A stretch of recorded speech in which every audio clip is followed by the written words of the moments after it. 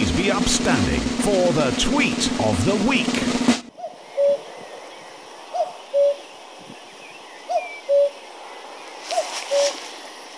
Tweet of the week is cuckoo.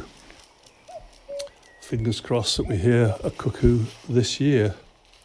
Although we never hear a cuckoo, for some reason everybody refers to the cuckoo as if there's only one.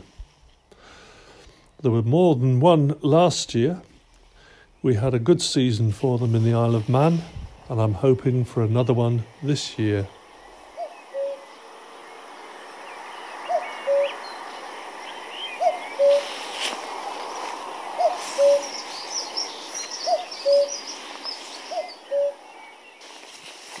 Cuckoos seem to be lazy birds, laying their eggs in the nests of other birds to raise for them.